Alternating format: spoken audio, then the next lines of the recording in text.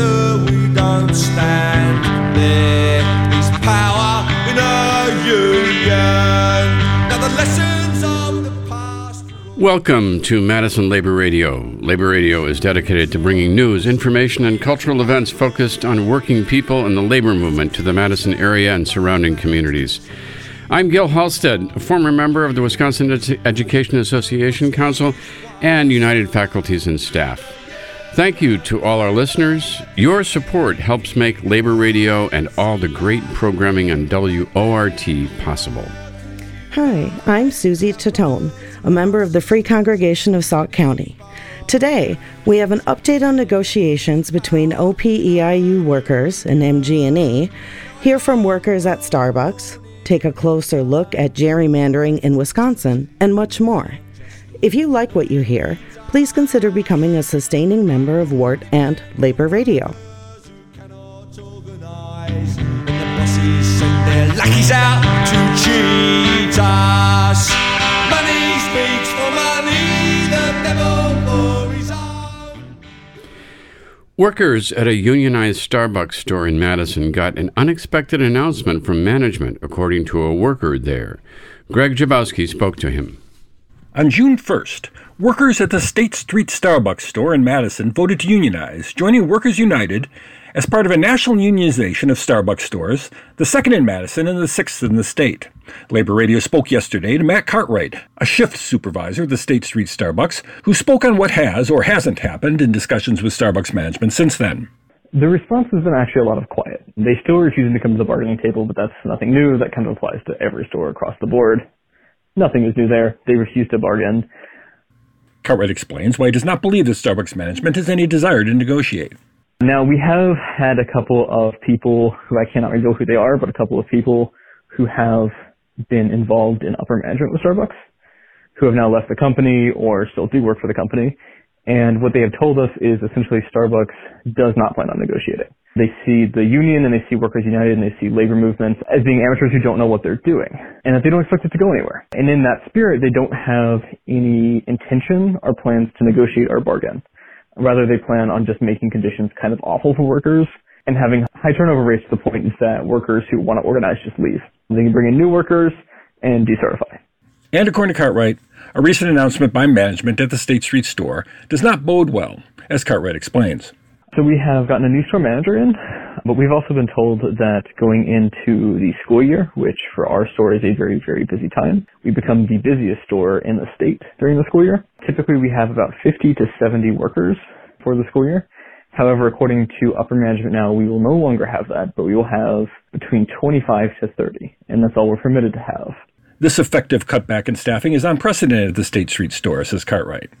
This is the first time it has ever been anything different. I mean, in that cut, from 50 to 70 to 25 to 30 is insane. That is an insane cut in workforce. And we're having to tell workers who've worked at the store for many years that, oh, sorry, you can't come back this school year. You have to go somewhere else because we just don't have room anymore. I mean, this store can easily have 30-minute period in which we have 180 customers. And they're expecting us to do that with like half of the staff. The announcement of the staffing freeze has already had a chilling effect, explains Cartwright, but he expects the union to stay strong. How are you supposed to swing working that amount with also doing school? It's just not going to work out. And so a lot of our workers, in that group have basically been like, well, I'm just going to quit at this point. This job isn't tenable for me anymore. This is not something that will work for me. It's just too much stress. I need to just find a different job, which I think is exactly what corporate wants with this. I think they're trying to drive people out. They're trying to change out and have turnover in the store so they can try and do a decertification vote. But I would say our store is still very, very, very pro-union. That was Matt Cartwright, a worker at Starbucks on State Street and a member of Workers United. Cartwright says that workers are crafting a response and continue to be in touch with their union nationally and locally with other unionized stores and with the South Central Federation of Labor. A Starbucks spokesperson, speaking today to Labor Radio, who did not consent to be recorded or have their name used for broadcast, says that management had proposed Wednesday, August 9th, 2 days ago, as the start of negotiations at the State Street store, but that, according to the spokesperson, the Union Bargaining Committee did not respond. The spokesperson did not mention whether the state request refused bargaining over Zoom. The spokesperson did reiterate that Starbucks management considered as non-negotiable only accepting in-person negotiations and disallowing the use of a remote meeting platform such as Zoom. Workers at Madison's earlier unionized Capitol Square store, who were met with this demand in late 2022, had considered this merely a pretext by Starbucks management to put up roadblocks to workers and to avoid good faith bargaining. For Labor Radio, I'm Greg Jabowski. Workers represented by the Office and Professional Employees International Union are in the midst of contentious contract negotiations with Madison Gas and Electric. Frank Emspak reports. Contract negotiations between Madison Gas and Electric and the Office and Professional Employees International Union Local 39 began in April. As of broadcast time, the negotiations have stalled with little progress to satisfy the needs of the workers. Labor Radio spoke with Kelsey Hahn, OPEIU Chief Steward of the Madison Gas and Electric Company unit. We asked Chief Steward Hahn to describe the key issues. Well, one of the biggest ones for us is, of course, wages. We did a slightly longer contract than we had in previous years, and that meant that when all of this inflation kind of happened over the last couple of years, our wages really did not keep up with that. So we've been really wanting to get those up. We also had a lot of people abruptly get changed to working remote and then get brought back, and there's nothing in the contract about any of that. We had this big project. If you live in the Madison area, you probably noticed your bill has looked a little bit different in the last 2 years, and that's been a really big adjustment for a lot of our members. It also led to the company bringing in a lot of temps and contractors. That's been kind of a new thing for us and really concerning to see all of that. So we had to ask for some protections around that. Hand in hand with the wages, we'd wanted to see some improvements in our healthcare costs, which the company came in the door and basically said day one, we want to have full control over your healthcare. The union had negotiated a cost of living clause, but it was not adequate to cover the ongoing inflation. Hence, wages were falling behind the actual increase in prices. MG&E's use of outside contractors and temporary workers has also been a source of contention with the union. Hahn explains. So we have pretty strong language around temp employees specifically, but the company has kind of treated that as like only if you're talking like a temp who you hire from QTI to fill in briefly, because we really had huge problems with that in terms of the company misusing it. But when they bring in people and call them a contractor, when they bring in people and say and as consultants, those people might also end up doing our work and have ended up still doing our work. But because they weren't classified as a temporary employee by the company, they didn't fall under those same restrictions. Has the company made substantive proposals to meet the needs of your members? They have not, and especially around the issues we sort of originally brought to the table. Something that we've had happen is that about 2 months into bargaining, after we had already gone into contract extension, the company did make these really substantive proposals around leave, which we did really need parental leave. That was also on our list because we have no parental leave at all. But they kind of reinvented all of it, and it's very complicated. There are a lot of restrictions with medical substantiation. Like it's this very huge overhaul that really impacts a lot of our members, and there's some good stuff in there. But then the original issues that we came to the table with have kind of fallen away. And so it's been sort of this, like I said, there's good things in there, but it's ended up being sort of this big frustrating distraction from the things that our members had actually come to the table wanting. But like, we want to get a contract, and it's just held up the whole process to introduce this thing. And so that's been really frustrating for us. What tactics is the company using to defeat the union? Are they engaged in the or emulating TruStage by delaying and dragging out negotiations needlessly? It kind of feels that way. And one thing that has been very different for us this year is that the company did hire a anti-union lawyer from Littler Mendelson. So that is something that's been really disheartening to see the company move in that direction. There's a direction happening that's new and that's very concerning. The workers will determine their next steps based on the company's attitude at negotiations, which were scheduled for yesterday afternoon. The results of these discussions were not available to Labor Radio at broadcast time. Steward Hahn added this observation about Madison Gas and Electric. I wanted to touch briefly, and just say, MG&E is this company that has really built their whole brand around, we're your community energy company.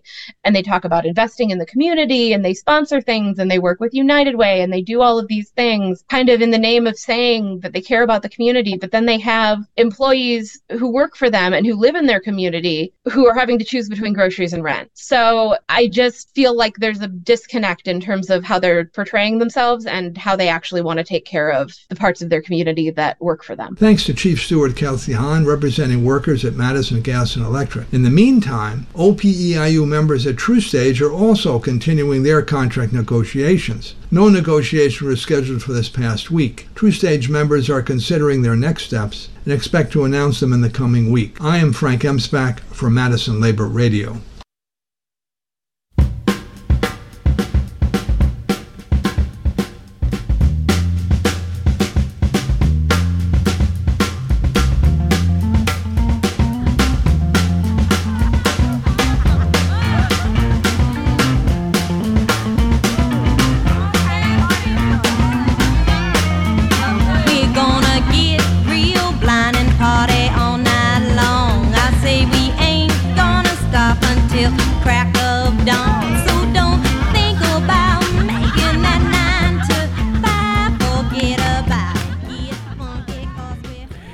Negotiations with Madison Sourdough are stalled. Madison Sourdough United workers have a plan to build support for the union. Carol Weidel has the story. Workers at Madison Sourdough, represented by United Food and Commercial Workers, met several times with representatives of the employer. According to the union's Facebook page, no agreements were reached, including the establishment of a standing labor management committee. Nor could the sides reach agreement on non-economic issues such as workplace safety and non-discrimination. These meetings have been especially difficult. The employer could not even agree on the current practice of paying its employees bi-weekly. The 47 workers in the bargaining unit formally voted for the union in an election supervised by the National Labor Relations Board. The union wants the employer to know the community supports these employees. There will be a day of mutual aid and information tomorrow, Saturday, August 12th, at the Willie Street Park, 1002 Williamson Street. The park is located a block away from the store. The Saturday event is intended to engage and inform the broader Madison community about the union and about how contract negotiations are going. There will be supplies for buttons and window signs people can make or take to show their support, as well as informational flyers and baked goods. Though the workers are not currently on strike, they are raising money preemptively to reduce the financial burden on their members should that be a step the unions need to take in the future. Saturday, noon to 4, the listeners can learn more at Willie Street Park, 1002 Williamson Street. Reporting for Labor Radio, this is Carol Weidel. The Yellow Corporation, a major national freight carrier and employer of more than 20,000 union workers, announced this week that it is closing its doors. The company's financial statements raise questions about the circumstances surrounding the bankruptcy. Labor Radio's Sean Hagerup has more.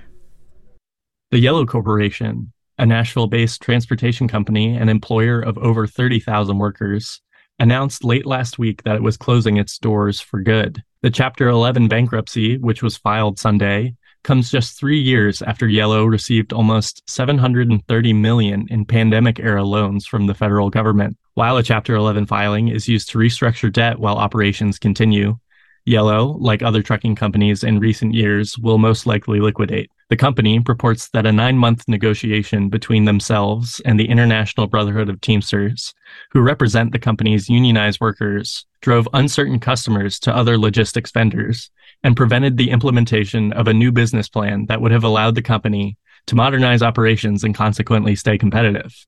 In fact, financial documents included with the company's filing in the U.S. Bankruptcy Court in Delaware show that, plagued with poor strategic planning, over-leveraged lines of credit, and missed payments to the union itself, the company had been running dangerously low on liquidity for over a decade before the breakdown of negotiations with the union late last year.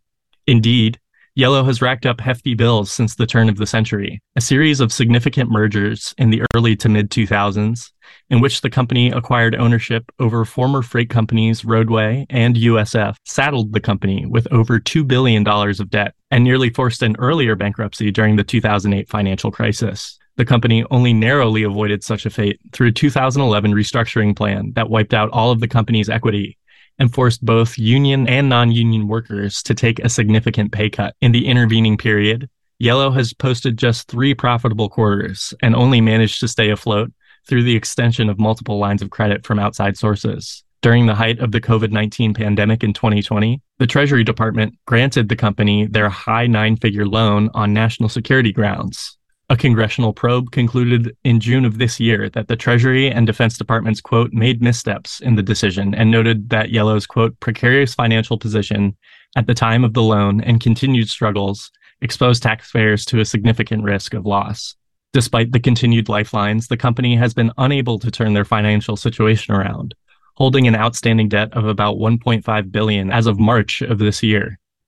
Other major creditors the company was indebted to at the time of its bankruptcy include Amazon, BNSF Railways, and the Teamsters. Days before the bankruptcy filing, the company also agreed to maintain health benefits for workers at 2 Yellow Corporation subsidies to avoid a walkout, which included compensation for $50 million in previously missed payments to the Central States Health and Welfare Fund. Questioned on the culpability of the union in the demise of Yellow, Teamsters President Sean O'Brien did not mince words. No, not at all. I mean, our members have given back $5 billion in concessions since 2009, and 3 other times since 2009. Yellow's always come back to the well looking for more and more out of our members, and it just got to a point where they were so mismanaged. It's always easy to blame someone else, and that's okay, but at the end of the day, the facts don't lie, and Yellow's got to look themselves in the mirror and accept what they've done. The union's president further stated via the union's website that the bankruptcy represented, quote, a sad day for workers and the American freight industry. The union mentioned in a statement released last week that, quote, the International is putting infrastructure in place to help affected members get the assistance they need to find good union jobs throughout freight and other industries. Reporting for Labor Radio, this is Sean Hagerup. To understand the recent petition to the Supreme Court of Wisconsin regarding current gerrymandered legislative maps, Labor Radio spoke to Doug Poland, a partner at Stafford Rosenbaum LLP and co-founder of Law Forward. What can you tell us about the recent challenges to Wisconsin's legislative district maps? There's a group essentially of 5 different law firms that combine to form one legal team and are representing 19, we call them petitioners, they could be thought of as plaintiffs, who filed a challenge to the current state legislative districts. That lawsuit was filed on August 2nd, the day after Justice Protasewicz was sworn in, and it seeks to have the court declare that the current state legislative districts, which were adopted by the court in the spring of 2022, that those be declared unconstitutional and that it instead replace them with districts that do satisfy the requirements of the Wisconsin Constitution. What aspects of the Constitution are violated according to these challenges? There are really 3 grounds that we've raised that we're asking the court to rule on. The one that is probably the most obvious is that the districts themselves are not contiguous. There are requirements under the Wisconsin Constitution for how the districts need to be drawn. To be contiguous, these districts need to actually be physically touching. In 55 of the 99 assembly districts in Wisconsin, there are parts of the districts that are not touching other parts. They are what we call islands. A second claim that we raised is based on what's called separation of powers doctrine. It's very important to our democratic system of government that we have these different branches of government that act as checks and balances on one another. So through the regular legislative process, the legislature adopted districts and the governor exercised his constitutional right of veto. And if the court nevertheless decides that the legislature's maps should be the maps, that eviscerates the governor's constitutional right to be able to veto legislation. Our argument is that that violates the separation of powers doctrine. The third basket of claims that we have are the claims that partisan gerrymandering violates the Wisconsin Constitution. There are a number of different provisions in the Wisconsin Constitution that we are arguing that it violates. It violates the right of expression. A gerrymander is retaliation against free speech. It takes away the rights of people to associate with one another based on political parties. It basically punishes them for exercising that right. It violates equal protection doctrine. There is also an article of our state constitution that requires that for any legal injury that people suffer under state or federal law, there must be a remedy for that. And And partisan gerrymandering creates a legal injury for voters who are deprived, even though they have a majority, of having any meaningful representation in the state assembly or the state senate. Are there solutions that you're recommending? We'll do however the court wants to do it. If the court says, well, we want you to propose districts,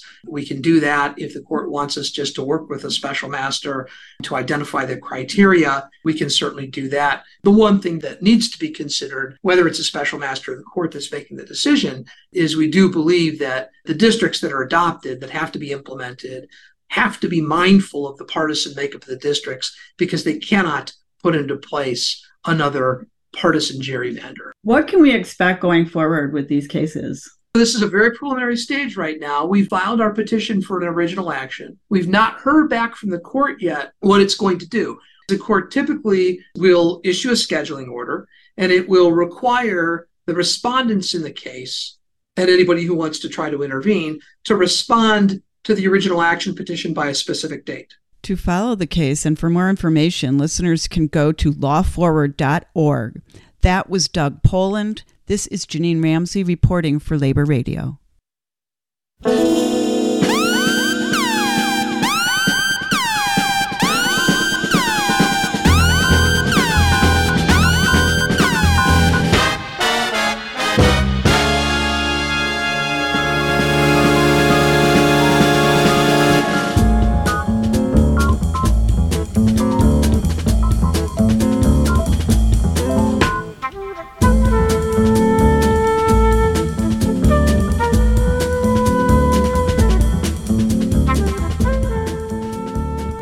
In other bargaining news from Madison, International Brotherhood of Electrical Workers, Local 2304, continues bargaining with Madison Gas and Electric.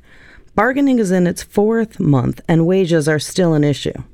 The union is emphasizing the need for Madison Gas and Electric to pay wages and offer protections against inflation in an amount needed to attract and retain workers. According to the union, the company made profits of over $111 million last year. The company and the union are separated by about $1.39 million over 2 years. In other words, a small percentage of MG&E's profits. The parties will meet again on Monday, August 14th. The union is currently working under a 1-week contract extension, which runs through next Monday, August 14th. Amidst the ongoing writers and actors strike, visual effect workers at a major Hollywood studio have petitioned for a union of their own. Labor Radio has the story. Visual effects crews at Marvel Studios filed for a union election with the National Labor Relations Board on Monday. The move signals a shift in an industry that has largely remained non-union since its inception in the 1970s. A supermajority of Marvel's more than 50 worker crew, spread across New York, Los Angeles, and Atlanta, had signed authorization cards indicating that they wished to be represented by the International Alliance of Theatrical Stage Employees, or IATSE. This marks the first time visual effects professionals have joined together to demand the same rights and protections as their unionized colleagues in the film industry. Mark Patch, visual effects organizer for IATSE, highlighted the significance of this moment in a statement released by the union. Quote, "For almost half a century, workers in the visual effects industry have been denied the same protections and benefits their coworkers and crewmates have relied upon since the beginning of the Hollywood film industry. This is a historic first step for visual effects workers coming together with a collective voice demanding respect for the work we do.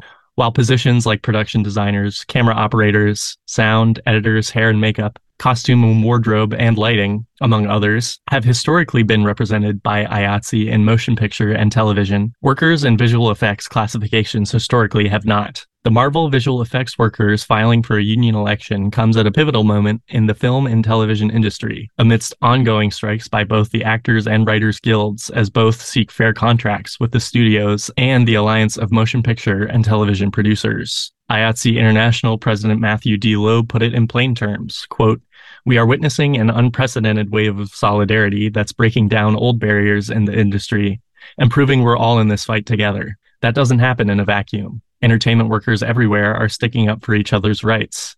That's what our movement is all about. Reporting for Labor Radio, this is Sean Hagerup. And now, our statistic of the week. The tentative agreement between the UPS and the Teamsters will result in a $21 an hour minimum wage for all workers in UPS, an important increase for covered workers. But lost in the hoopla surrounding the contract is another attempt to raise the wages of those who need it most. The Raise the Wage Act of 2023. The federal minimum hourly wage is just $7.25 an hour and has not increased since the year 2009. The Raise the Wage Act of 2023, introduced in the U.S. House of Representatives and the U.S. Senate on July 25, 2023, would gradually raise the federal minimum wage to $17 an hour by 2028. The bill would also gradually raise and then eliminate sub-minimum wages for tipped workers, workers with disabilities, and youth workers, so that all workers covered by the Fair Labor Standards Act would be at the same wage level. The Economic Policy Institute analysis of the legislation shows how far we have to go as a society to enable all people to live decently. EPI's analysis shows that raising the federal minimum wage to $17 an hour by 2028 would impact 27,858,000 people across the country, or 19% of the U.S. workforce. The increases would provide an additional $86 billion annually in wages for the country's lowest paid workers, with the average affected worker who works year-round receiving an extra $3,100 per year. While the increase in the minimum wage will benefit almost 28 million, but even should it pass, those benefits will be strung out over several years, and thus by 2028, when the increase would be in full effect, inflation may have lessened the real impact. Thanks to the Economic Policy Institute. For information for the story, I am Frank Emsbach from Madison Labor Radio.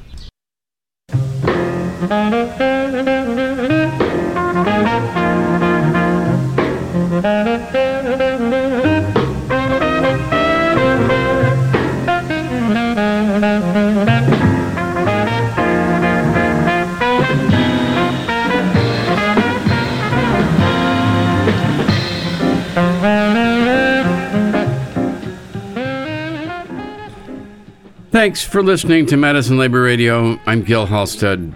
Thanks to editor Frank Emsbach, assistant Robin G., reporters Greg Jabowski, Sean Hagerup, Janine Ramsey, Carol Weidel, and damage control specialist Joanne Powers.